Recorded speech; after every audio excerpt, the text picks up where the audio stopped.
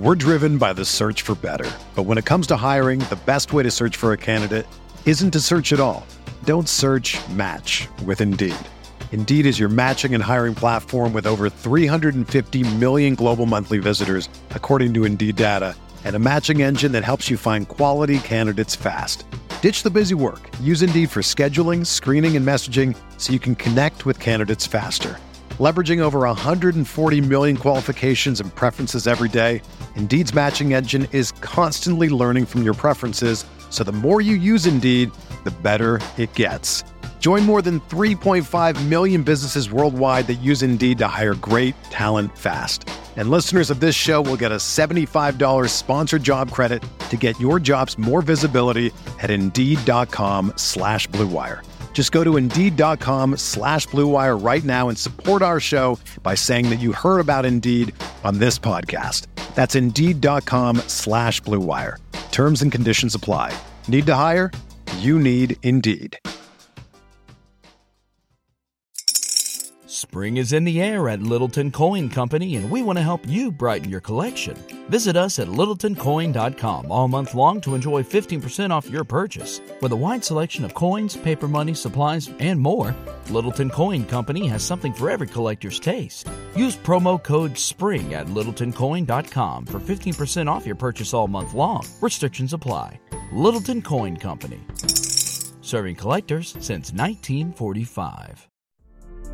The baseball season is go, go, go. It's nonstop, relentless for every night, 6 straight months, and then hopefully another month in October.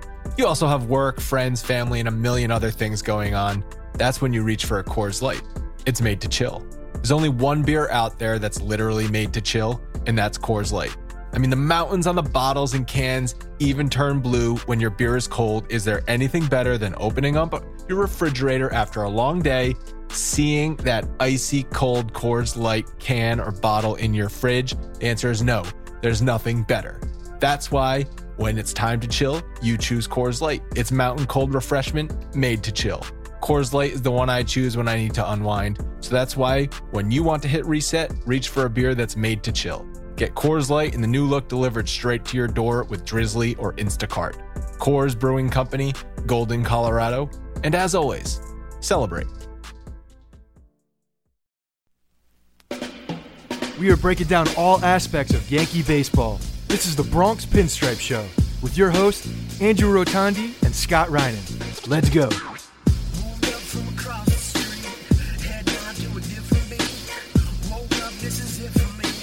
What's up, everyone? Welcome to the Bronx Pinstripe Show, a special edition, episode number 124. Coming up on this episode, we talked to Ben Heller. It was after the game on Tuesday night versus the Red Sox. Scott, he gave us about a half hour, 40 minutes. It was a really good interview. Towards the end there, kind of got off the rails with some Pokemon talk. I know you got pissed at me, but Ben being a kid of the 90s, me being a kid of the 90s, I had to bring it up.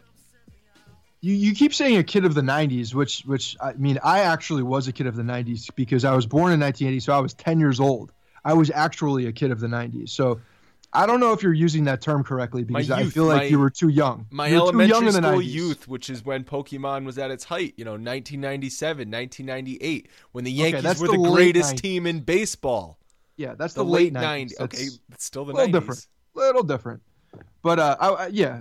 It's you guys started talking Pokemon. I had no idea what you were saying, and that's fine. I'm glad you guys could connect over Pokemon. That's cool. Yeah. I'm good with that. I think the overwhelming thing talking to Ben is, like, first of all, he's the nicest guy in the world, right? I mean, he's just a nice dude, and you can tell that he truly appreciates being in the big leagues, and that was something that was refreshing for me. I could tell that he actually really appreciated being there, being in the clubhouse, like the whole experience. You could tell he was taking it in. I thought that was really cool. Yeah. I mean, Ben was extremely nice. I feel like all the players we've talked to have been extremely nice and down to earth. For sure. It's a fun experience being able to talk to some of these guys because for so long they felt off limits and out of reach, but now social media and all this kind of stuff make it possible to talk to them, and like he's just like a normal dude. And it's funny, like the conversation, not to ruin anything that we talk about in the interview, but he's having the same conversations with guys in the bullpen that you and I would have. Right. So yeah, because at the end of the day, they are just dudes like we are. And we got some insider information on BWHIP. Yes, we did. I was so happy when that conversation started going there. I had to ask the question. That was good. I had to absolutely ask the question. If you weren't going to ask it, I was going to ask it. Yeah, and it's confirmed. We need to lobby harder and petition the powers that be, whoever the hell these people are that create these advanced metrics, that BWHIP needs to be a part of the metrics. So before we get into the interview with Ben, quickly, Scott, let's discuss the updated news on Didi. We recorded on Monday night, and the MRI was still unclear, and we didn't know the timetable on Didi, but we got an update on Tuesday. He's likely out for the entire month of April. Now they're saying like mid-May is a realistic timetable for Didi. That's, I think, a little bit longer than you and I thought originally. I was thinking more along the lines of he'll be back ready to go fully by May 1st. Yeah. They said the original report was that he was going to be, no baseball activity for 2 weeks. And usually when you hear that, there's obviously then a revamp period for them to get ready to start playing baseball again and go through all those activities and get, get in condition for baseball. So I agree. I thought it was going to be around May 1st. At the end of April possibly, but now it seems like it's a little bit more extended. And maybe they're just saying that to make sure our expectations are a little bit longer in the time frame, and then he can come back. So I don't know. It still doesn't seem like it was a major injury. It seems like it was actually some kind of a strain. Yeah. We got also information on how it happened, and it was he was playing second base, throwing to turn a double play. Yeah. And I believe it was in like warm-ups because he's been DHing every game. So maybe that's part of it because he's been DHing and hasn't been getting as many. Come on. I'm balls. Sure he's. Well, then we really have a problem. No, I'm completely joking. But I know everybody's up in arms because it happened at the World Baseball Classic, and that's one thing. But you know what? What happened was on the baseball diamond, and it easily could have happened and very well might have happened at spring training at the same time. He was doing the same type of activity. A lot of this stuff could have happened in Tampa. Yeah, it just sucks. It just looks bad, right? It does, and it feels different. Yeah, it feels like because a different type of thing. He wasn't contributing to the Yankees, right? So yeah. As far as what it means for who the Yankees are going to play at shortstop, it sounds like Torreyes, Tyler Wade potentially, maybe Castro shifting over. But one thing's for certain, Gleyber Torres is not going to be the guy. He was actually, I just got an update on my phone, assigned to Double-A already. Yeah, so that was something we knew. We kind of figured that was going to be the case, and I think Tyler Wade's got the biggest week ahead of him if he can. Yeah. If he can show really well in this last stretch of spring training, he's got a real he's got a really good opportunity. If he finishes strong, he's got a really good opportunity to start the season in the Bronx, and make an impact for a month. I mean, he's got a giant opportunity in front of him. So good for Tyler Wade, and his hard work has paid off. And he's been the guy. It's so funny because we talk about all these shortstop prospects that the Yankees have, and he is by far the least talked about up until this year, and he had kind of a breakout spring. So good for him. Yeah, I'm really excited. I hope they give it to Tyler Wade, not only because it's fun to see a young player on the rise, but also I feel like I know him a little bit because we were able to talk to him for an hour, and very, very nice and down-to-earth guy, just like Ben Heller, who we'll get into that interview now. Just a quick reminder, one final reminder, Scott and I will be in Tampa this weekend, Friday and Saturday, at those games. The spring training meetup at 6 p.m. at Southern Brewing and Winemaking on that Friday. Scott, I'm pretty excited about it. It's right around the corner. But before then, enjoy this Ben Heller interview.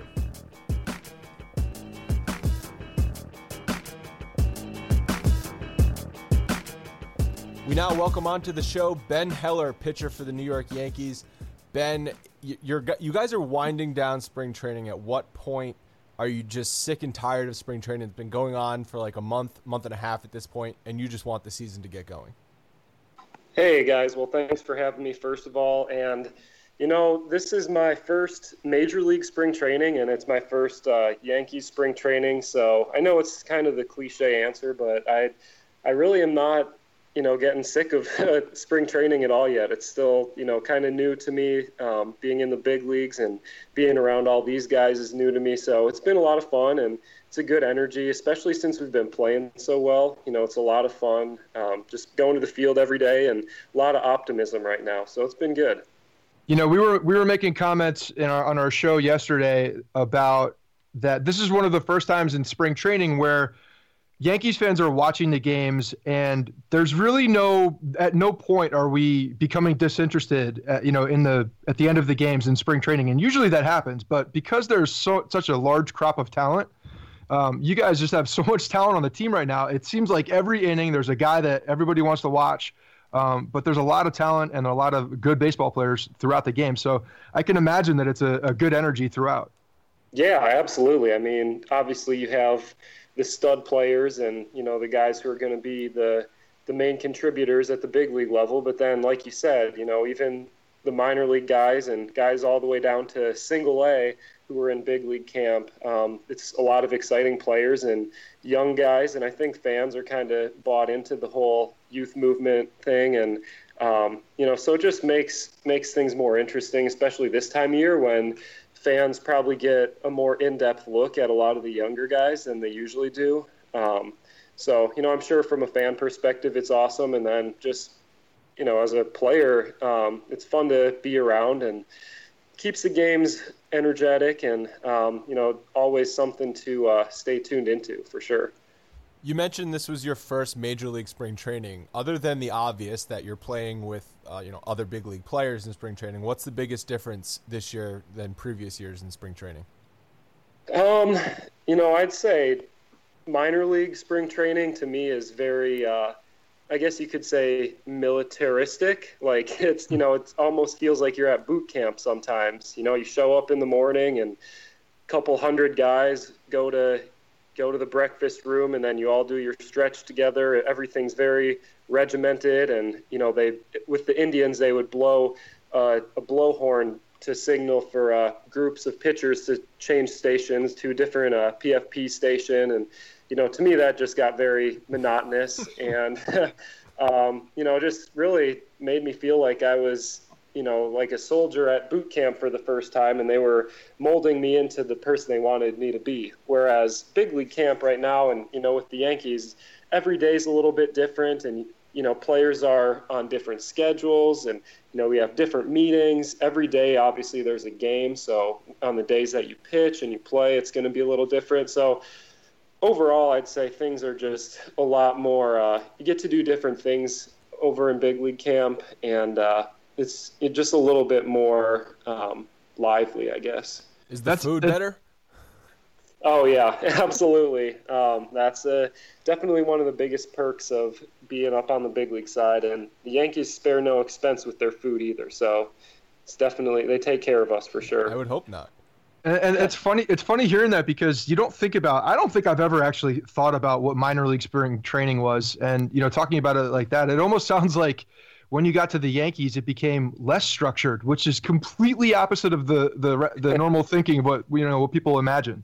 Yeah, well, I wouldn't say necessarily less structured. Like every day you'll go in and there's a very detailed practice plan, but starting pitchers are on different schedules than relievers, and it changes based on whether you're pitching, whether you pitch the day before, pitching tomorrow, and they also don't want to burn guys out, because Major League Spring Training is almost a month longer than minor league camp. So we've been here since most of the guys get here early. So I've been in Tampa since January 25th, taking ground balls and working on PFPs. So they don't really hammer you quite as hard with the PFPs and, with the same old boring drills. They're definitely important, and you make sure that you can do things the right way. And, once you show that you have all the fundamentals down, and, you work on them a little bit each day still, but it's not quite as extensive as the minor league side. I went to summer sleepaway camp when I was like 8 years old to probably 13 or 14 years old. And minor league spring training sounds like when I was like 8 or 9 in summer camp. And then major league spring training sounds like when they let you have a little bit more freedom. Maybe you were in middle school and you didn't have to, like you said, have blowhorns indicate that it was time to wake up and go to breakfast. Yep, exactly. I mean, you're spot on with that. It's just more exciting pitching in, big league games. The games are on TV, and you're facing major league hitters, and the games matter. There's real things at stake. It's like it really just everything is so much more meaningful. Yeah, I mean, you're you're pitching for a spot on the major league roster, and you've had a really good spring so far. The stats show that. So, how have you felt this spring? I'm not going to ask you if you've heard if you're making the team yet or not, but I know you want to make the team. So maybe that's why you said you're not anxious for spring to get over, because you still have a lot to prove. Yeah, I mean, it's a definitely a unique position to be in.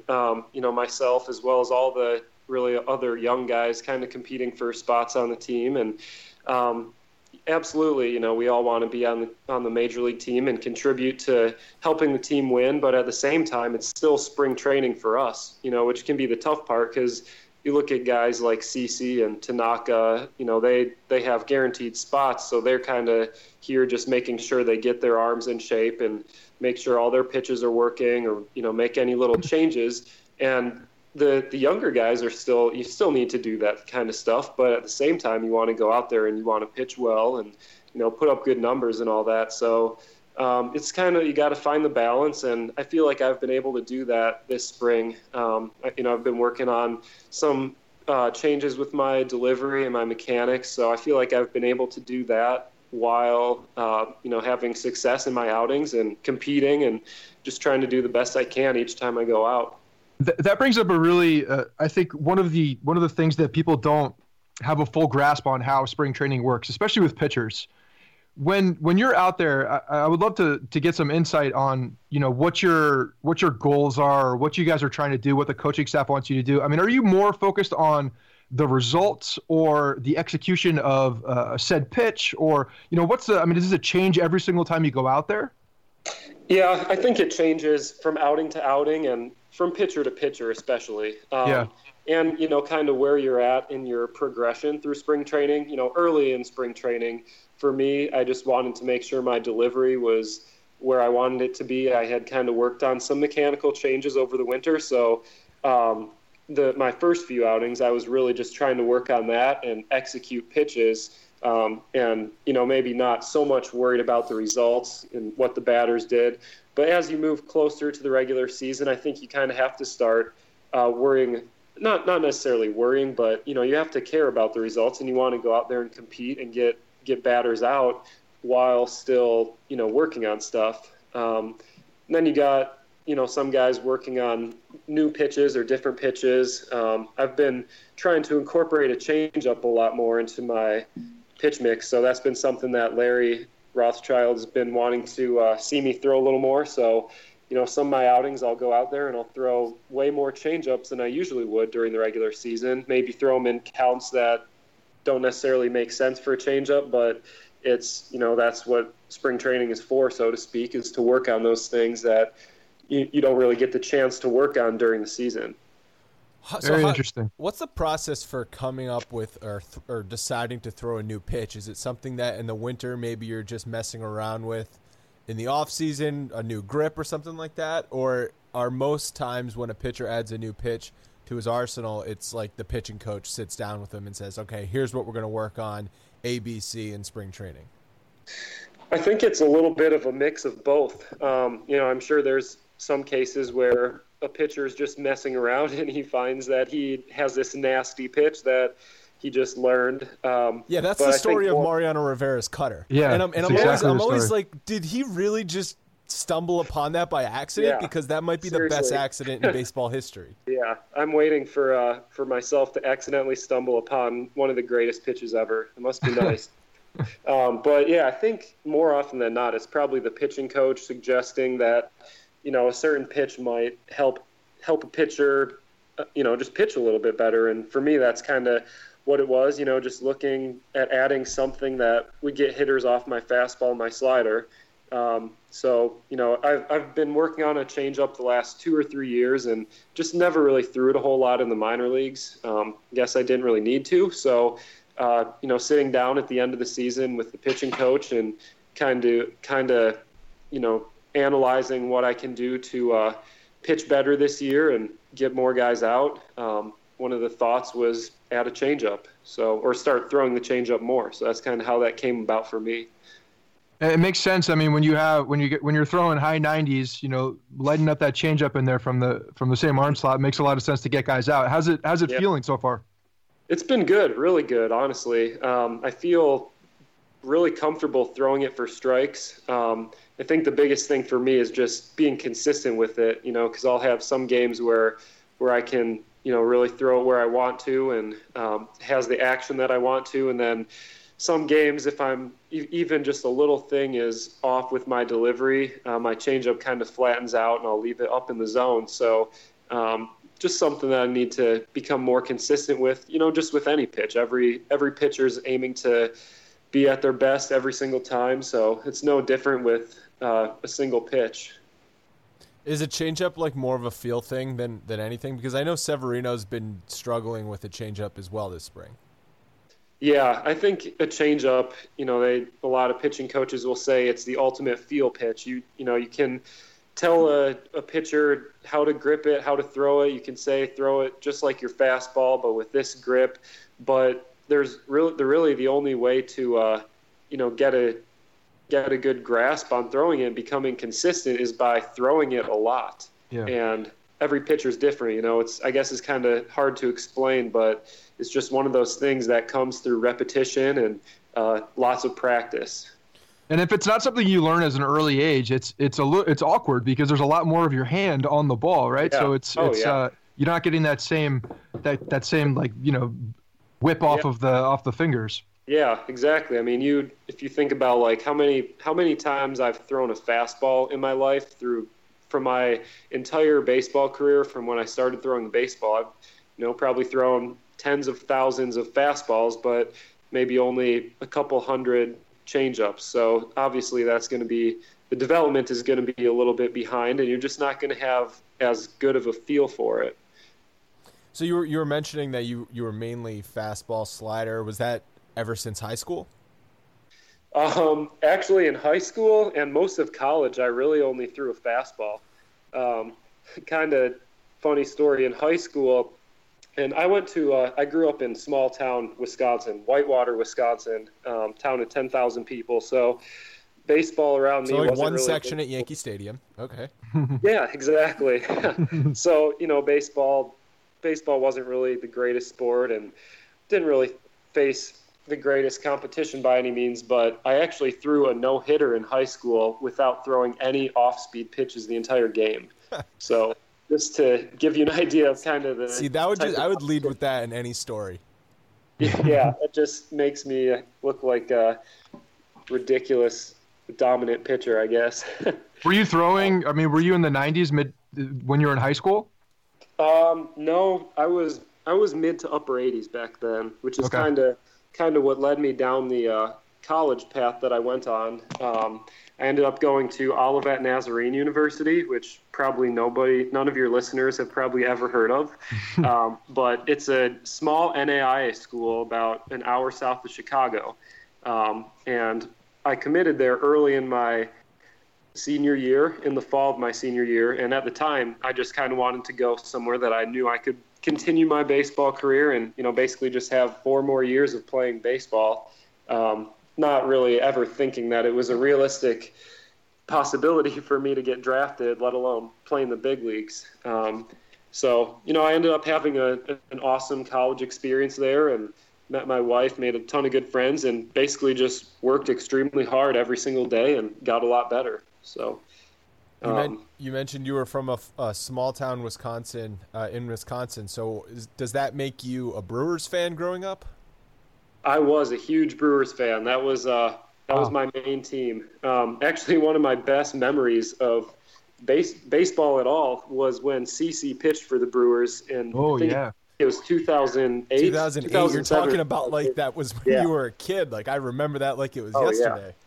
Yeah. Oh man, that was such a treat. He threw 200 innings in September, I think. Yeah, seriously, he threw probably like 10 complete games or something on 3 days rest every single time. It was amazing. And he single-handedly carried the Brewers to the playoffs that year. So that was one of those things. I grew up about 45 minutes outside of Milwaukee, so I'd go to the games whenever I had a chance. So I saw him pitch a bunch. It was CC and Ben Sheets, right, in that rotation? Yeah. I went to games on back-to-back days probably in August, maybe September that year, and they both threw a complete game shutout on back-to-back days. So you ever bring that up to him? Like, hey, big fella, I was watching you when you were with the Brewers. Yeah, I mentioned it to him. Actually, just yesterday I said something to him about it. And, I'm sure for him that feels like it was just yesterday too. But he was saying, obviously that was a fun part of his career and cool memories being a part of that. So how badly do you want to go up to him and get an autograph, something? Is that done in the clubhouse, or are you still hesitant because you're still trying to make your name? It's CC Sabathia. It's a guy that you've looked up to. He's a veteran, obviously. What's the deal there?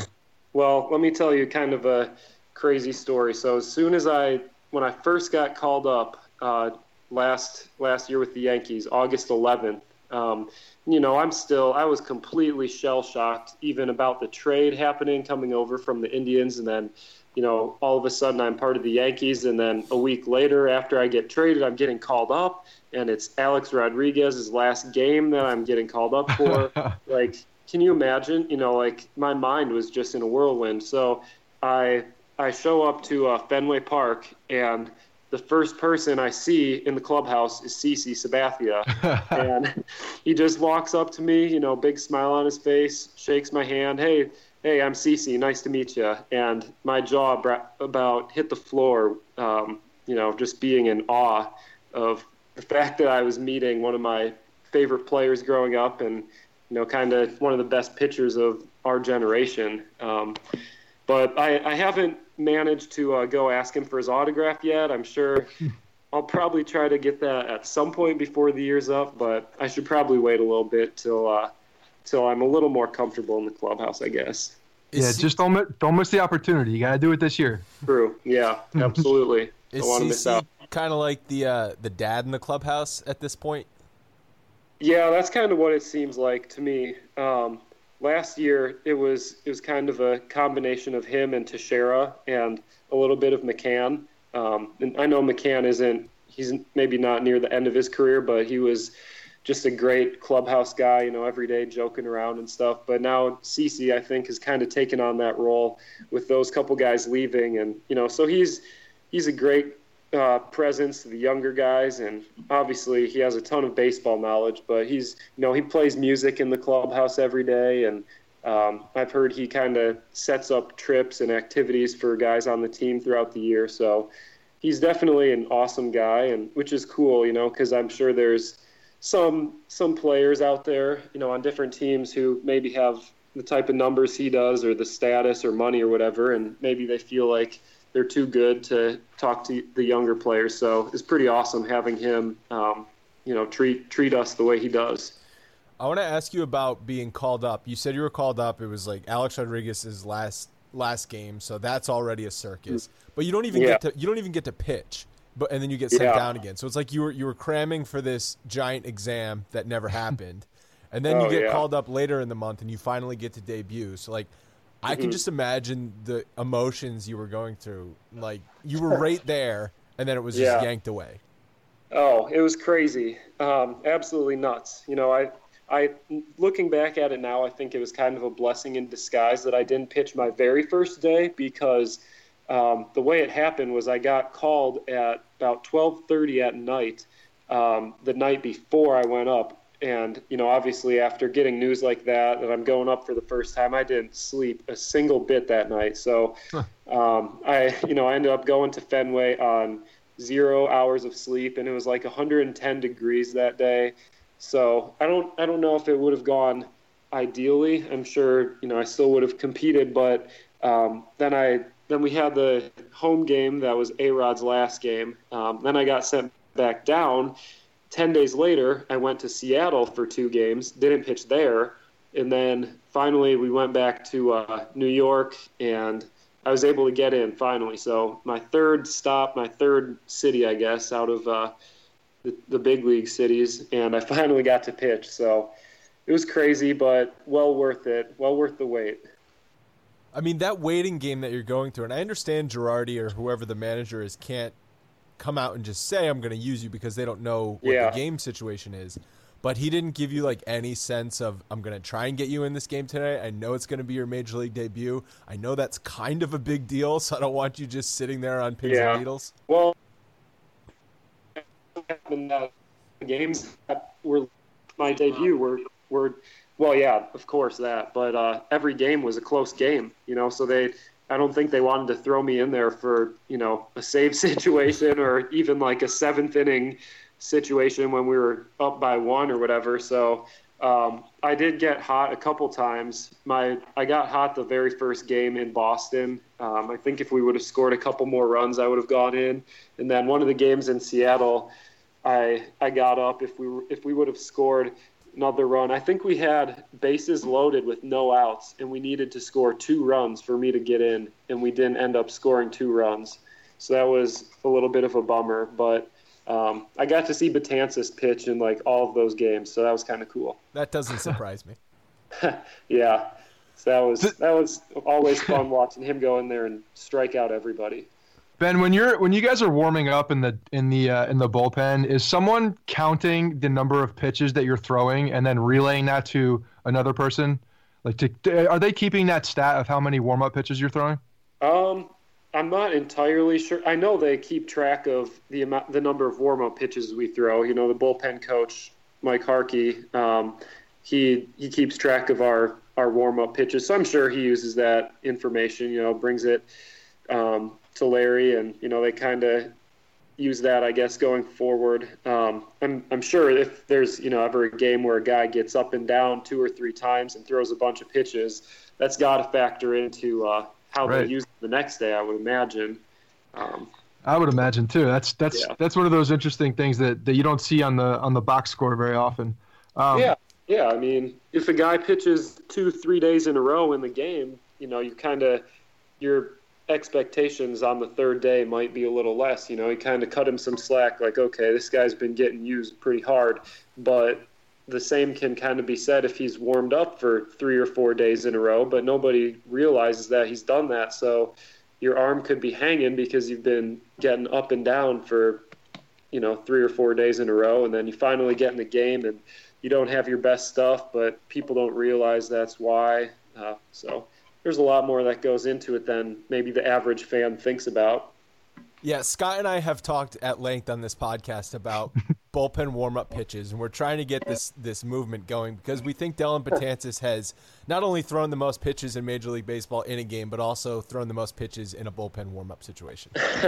Yeah, I guess I wouldn't be surprised to hear that. One thing I did notice about his warm-ups in the bullpen they're very low intensity. So maybe he's it's kind like of half each time. It counts for a half pitch. Or maybe early in his career, he was getting used a ton, like you guys are saying, and up and down. And so he kind of just eventually realized that he didn't need to waste his bullets in the bullpen. So once he gets loose, he kind of just, chucks it in there, maybe 75% effort. And then once he gets in the game is when he really lets it go. So I'm curious about – so you've been a bullpen guy your whole pro career, right? Yeah. What do you do to kill time in the bullpen? Because it just seems like there's so much downtime. I don't know if you ever read the book The Bullpen Gospels by Dirk Hayhurst. I haven't read it. A really good book, and I recommend it as a baseball book for anybody. But he just talks about some stories about killing endless hours and endless innings in the bullpen. It's like he's just any sort of game they could come up with, whether it's picking out fans or throwing seeds into a cup, and sometimes they would sneak into the clubhouse and play Xbox. What are you doing to kill time? Yeah, well, thankfully the bullpen atmosphere with the Yankees and the big leagues has been really good, and I'm pretty locked into the game. It's still very exciting and new to me every game, so just getting to watch a big league game is pretty awesome. But plenty of experiences of killing time in the minor leagues in the bullpen. A few things that come to mind in high A, in the Carolina League, there were a bunch of bullpens that were off to the side of the field, kind of, so they were out of view of the dugout. So we'd play bocce ball a lot. We had this big weighted ball, so someone would toss that, and then all the pitchers would toss their baseball at that ball, just bocce ball, and whoever ended up being the furthest away from the ball had to go pick up all the baseballs and bring them back for the next round. So you had to get up off your seat. There's obviously lots of conversations. One team that I was on, we just loved to argue about random scenarios. So one of our ongoing arguments, which still has not been settled to this day, basically is, could the 5 best basketball players from this baseball team, so let's say it was my AA team, could the 5 best basketball players from this AA team beat a team of WNBA All-Stars? Oh, I love this. I love this argument. Yeah, this is perfect. You know, I'm sure you know there's a lot of testosterone in the bullpen and a lot of guys who believe they're all strong and, you know, crazy good basketball players. So I'd say the overwhelming answer to that question was the team of baseball players, but myself and a few of the other more logical players went with the WNBA All-Stars. Well, is Aaron Judge on this AA team? Okay, he was not at the time, but that'll probably change my answer. Yeah, because he's just posting anybody up in the paint. Oh, yeah, I'm sure that's a complete game changer. But, you know, if you got a team of just a bunch of average 6' to 6'2" guys, I think the WNBA would take them down for sure. So your conversations in the bullpen sound a lot like my drunk conversations I had in college with my buddies.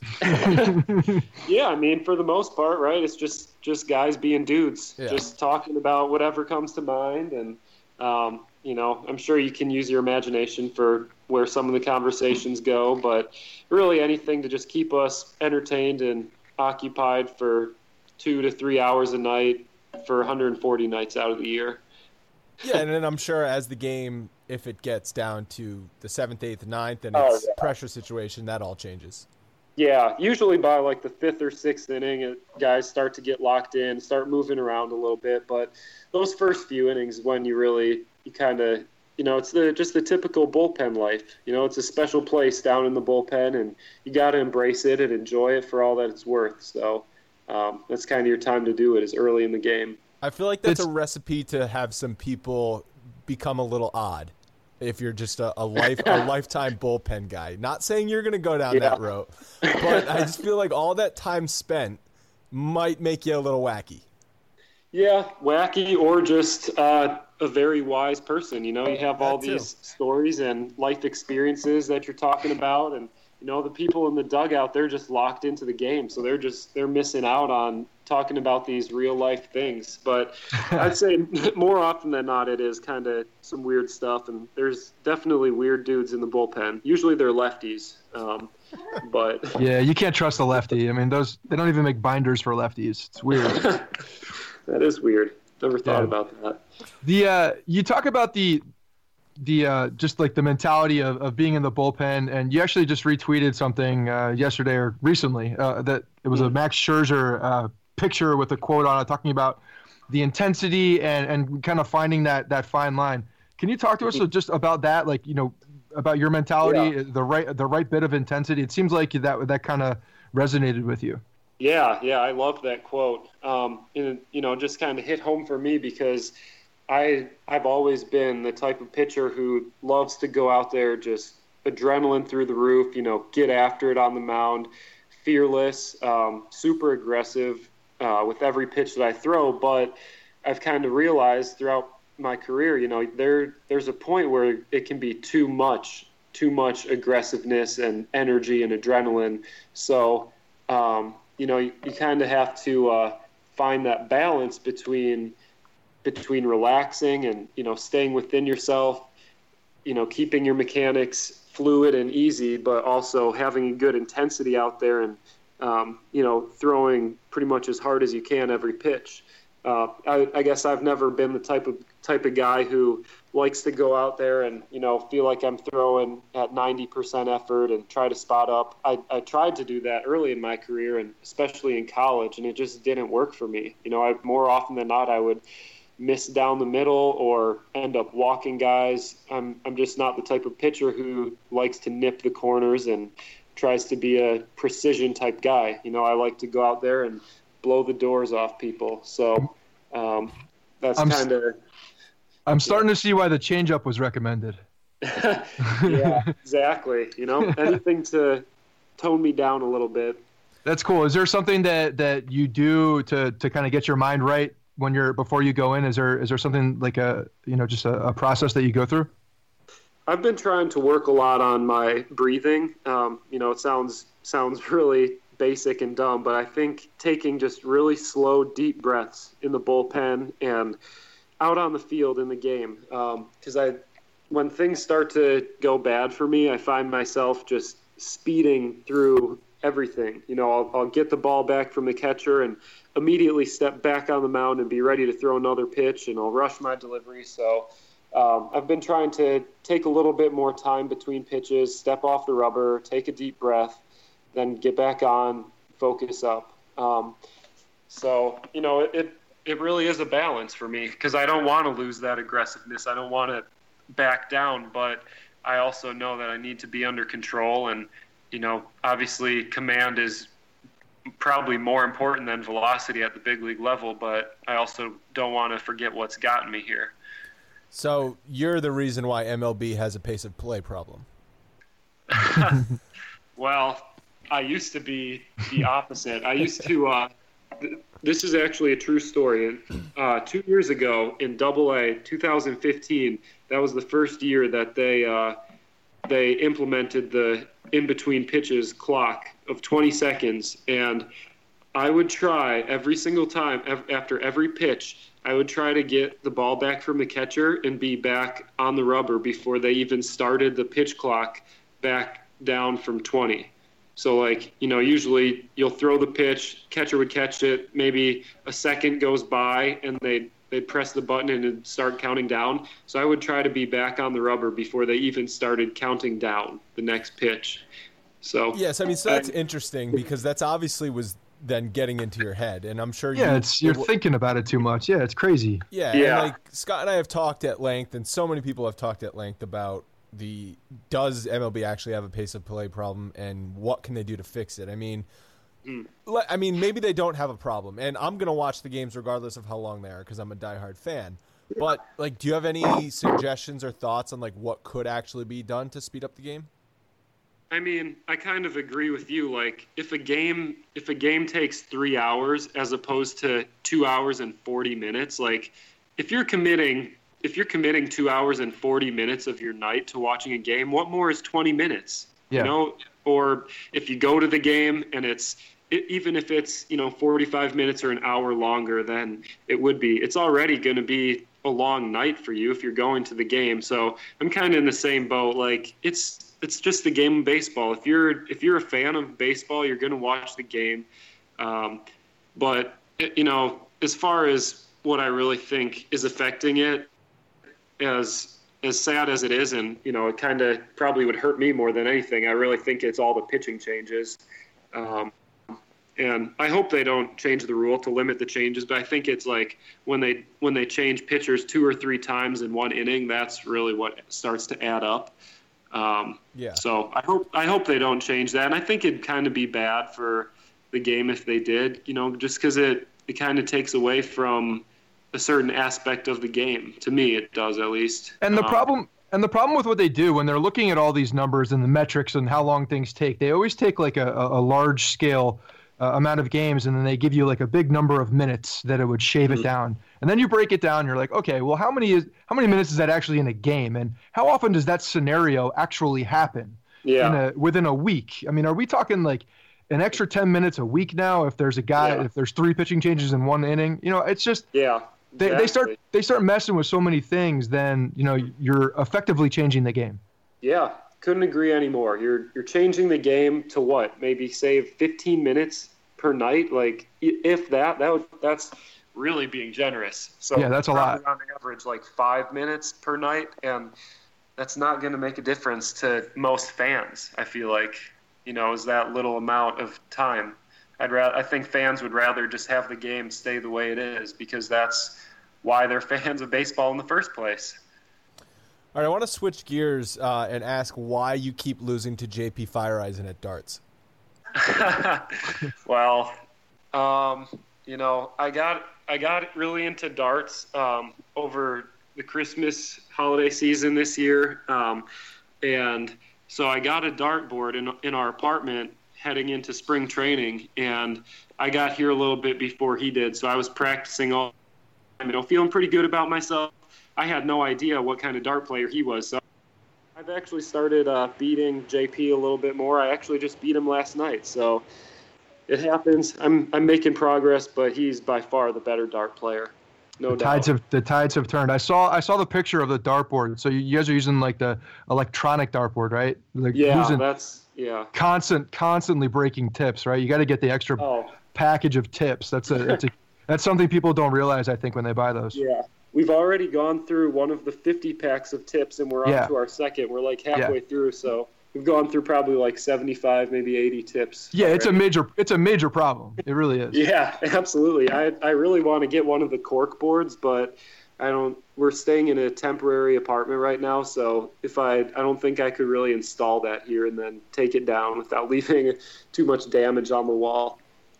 But you're going to install one in the Yankee Stadium dugout or bullpen? Oh, yeah. There's an idea. In that little room, that indoor section in the back of the bullpen. You guys got like a clubhouse out there now. Yeah, seriously. It really is. We got a fridge, bathroom. If we have a dartboard, what else would you need?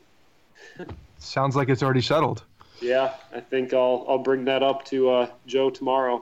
Perfect. Yep. So I saw a video, we'll wrap this up in a second, but I saw a video that the Yes tweeted about you collecting Pokemon cards, and that really struck a place in my heart because you and I are both children of the 90s, and the Pokemon cards and the Pokemon video games basically dominated like 1995 to 1998. Yeah, it was the best. I was a little bit after that time. I don't know, I guess probably like elementary school, middle school is kind of when I was hardcore into it. But yeah, that was what I was all about back then. Just Pokemon cards, the Game Boy Pokemon games were probably those were the best video games of all time. I kind of just talked about I think I have to agree with you. Gosh. Just talking about it makes me want to. Scott's almost 40, conversation, so he probably will say I have no idea what you're talking about.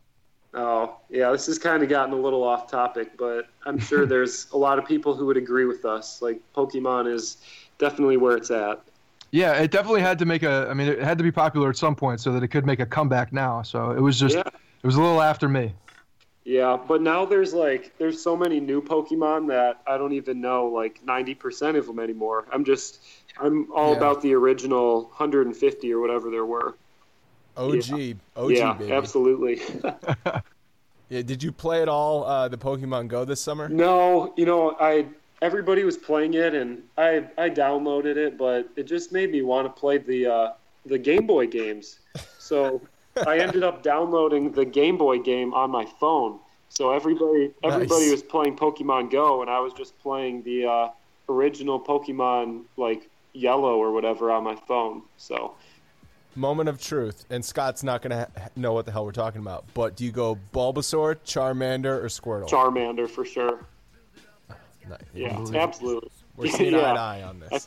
Scott is so mad at me right now. Yeah, he kind of took over the conversation. Your Pokemon, though, was it was Tecmo Bowl.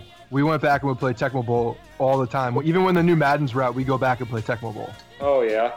I haven't played much of that. Oh, Tecmo Bowl it's pretty amazing. It's making a comeback also with the Bo Jackson commercials.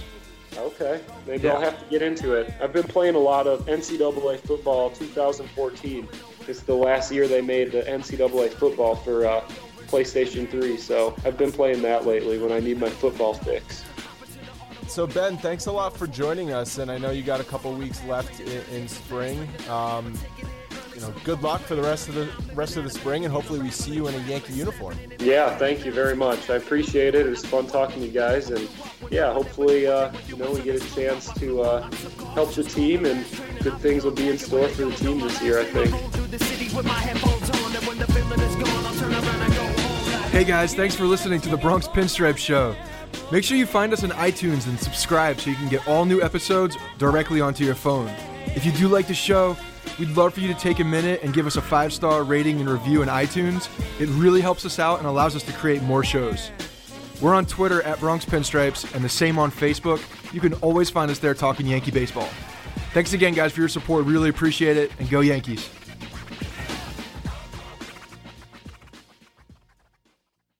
When you make decisions for your company, you always look for the no-brainers. And if you have a lot of mailing and shipping to do, Stamps.com is the ultimate no-brainer. It streamlines your process to make your business more efficient, which makes you less busy. Mail checks, invoices, legal documents, books, and everything you need to keep your business running with Stamps.com. Seamlessly connect with every major marketplace and shopping cart if you sell online. Schedule package pickups through the dashboard and automatically see your cheapest and fastest shipping options from different carriers, with rates up to 89% off USPS and UPS rates. And with the Stamps.com mobile app, you can take care of mailing and shipping wherever you are, even on the go. Make the same no-brainer decision as over 1 million other business decision makers with Stamps.com. Sign up at Stamps.com with code PROGRAM for a special offer that includes a 4-week trial, plus free postage and a free digital scale. No long-term commitments or contracts. That's Stamps.com, code PROGRAM.